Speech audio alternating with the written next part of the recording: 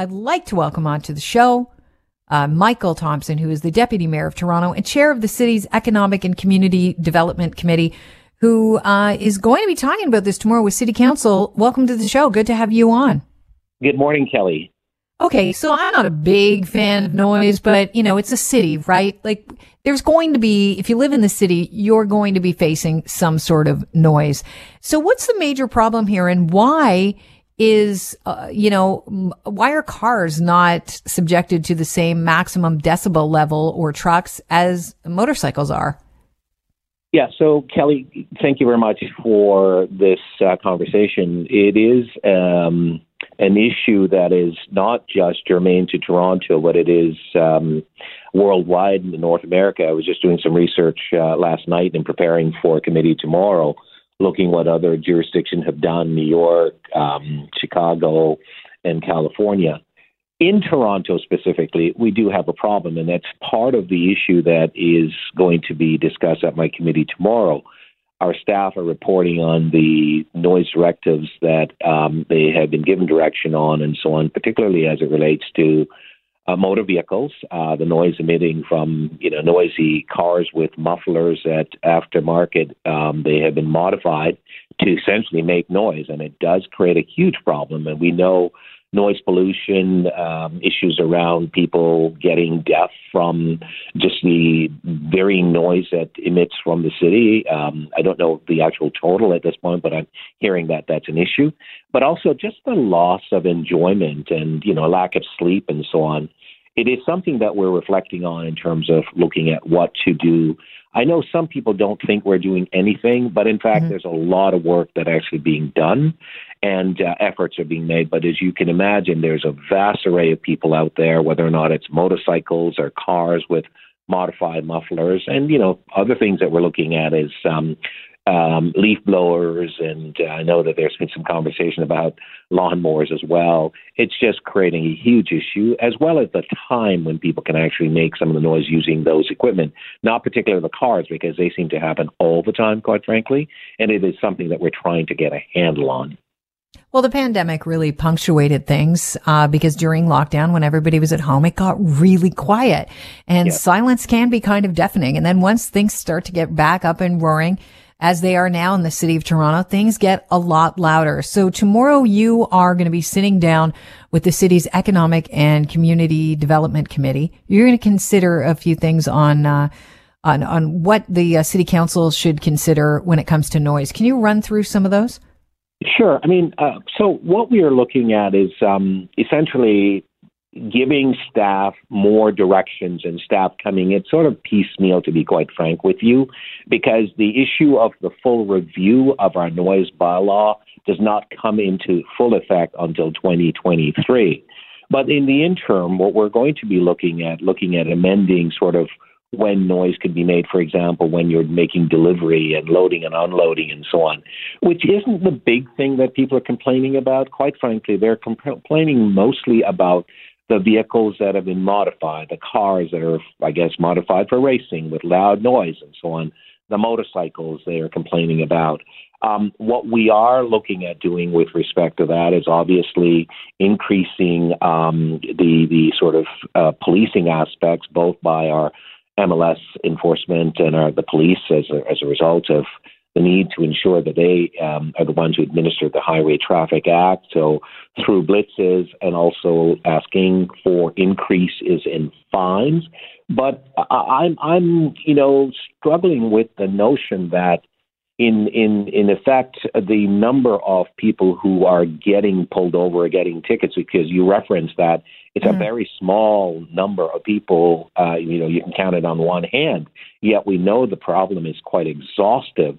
And so some of the areas that we're also looking at as well is the working through education, working with some of the, the repair facilities who are perhaps doing the modification. And I use the term perhaps because there are a lot of, do-it-yourselfers who can do this work and not necessarily pointing the finger at all the repair facilities. Some of them are doing this, but we're looking at asking them not to do this kind of work to create this modification that's creating the amplified noise that's causing great disturbance to many people in the city.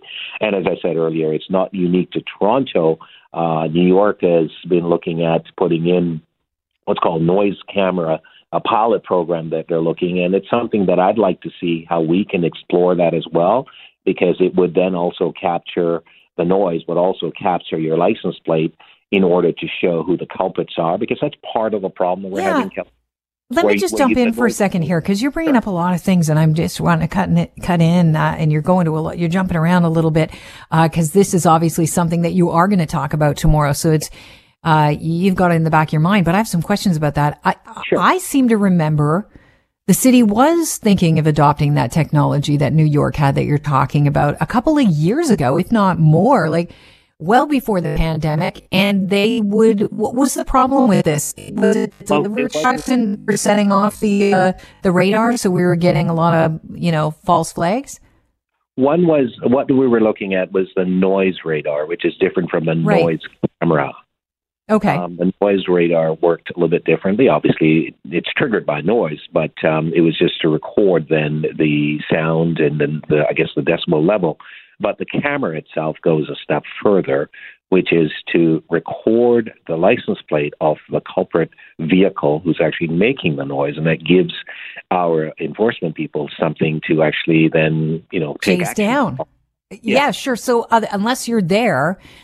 When the noise radar goes off, you have no idea who's made the noise. That was the problem with that technology. Okay, so you're looking at this technology now, which seems like a no-brainer.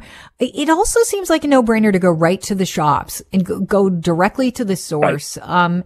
And is your plan that if shops right now, is it legal for shops to put in aftermarket parts to make cars and motorcycles louder and trucks louder than they should be? And if so, you're looking at changing the laws. How would you do that? So that's a really good question. And in fact, I have not been able to find any type of information that suggests that they can't make modification. I think that there is a requirement, the instruction to say don't do it, or that's not something that we support. We actually now want to have conversations with those who are in that business to implore them to stop doing this and taking action. And we now have to look at what are the prescriptive rules that we could actually put in place to ensure that they don't follow through. We license these facilities in the City of Toronto, so we can make it a condition of their license, suspending their license, for example, if they don't actually follow through. But of course, as you can well imagine, we have to investigate and ensure that, we can prove where the work was actually done. And of course, that's relatively easy to do. But yeah, that would be part of the work that we would want to put in place to address this issue. And the other thing I mentioned earlier was that, some of these do-it-yourselfers are not going to go to a repair shop to do it. They'll do it themselves. And the question is, how do we then address that? But it is really important. Well, with the ticketing and the blitzes, I guess. Right. Well, that's part of the addressing it. But I mean, What I'm saying, it doesn't stop them from doing the actual work if they know how to do it themselves. Right. Quite frankly, what we need for people to understand is that their actions is causing huge challenges and problems for, the city with respect to the decibel level. I mean, some places decibel levels that they're allowed is between 76 to 96. In Toronto is sort of, people appreciate and tolerate are between 55 and 60. Some places is 83. It's actually pretty loud. And then we know that in a large city, there's going to be noise. And what we have to do is come to terms with what would be appropriate. But the noise from which we're getting the majority of the complaints about are the vehicles that have been modified. Okay, so I need to ask you about this because before I run out of time with you, there's somebody listening right now. I know they are. I'm reading their mind. And they're saying, but wait a minute, it's a crappy day. That's why I'm not on my motorcycle, but loud pipes save lives. What do you say to that motorcycle rider? I don't understand this notion that loud pipes save lives. I think that's careful riding and safe riding would be my first go-to option. Just because you're making a lot of noise. I mean, quite frankly, I think it's more for show. And I hope you could be here. I'm going to throw this in there because I don't ride a motorcycle, but you could be devil's advocate, which I'm going to do right now. Yep. And that is, well, yeah, but it's not about me driving safely. I'm a safe motorcyclist. I have loud pipes so that people that are distracted driving on highways don't lane change into me. They know I'm there. Well, I haven't actually seen the study that validates or proves that fact. Okay. But what I do know is that particularly we're talking about motorcycles now, motorcycles that have the loud noise. For example, I just saw a couple yesterday that were in front of me. There were no other cars in front of them, but they were revving those engines pretty high because they could. And I don't know what that had to do with safety. I think that safe motorcycling and safe driving in general doesn't necessarily necessitate the need for noise. I'm going to leave it at that. Michael, hopefully we'll talk again, because I think I'd like to find out what comes out of your meeting. And I think it's interesting stuff. It's really important. There's a lot of people that have gotten used to their right to quiet enjoyment and want to see things change in the city. So thank you so much for joining us. Thank you. Happy to talk. Have a great day. You too. Cheers. Bye-bye. Toronto Deputy Mayor Michael Thompson, chair of the city's Economic and Community Development Committee. They're going to be talking about all the noise tomorrow. And by the way, if you want to make a complaint, they say call 311.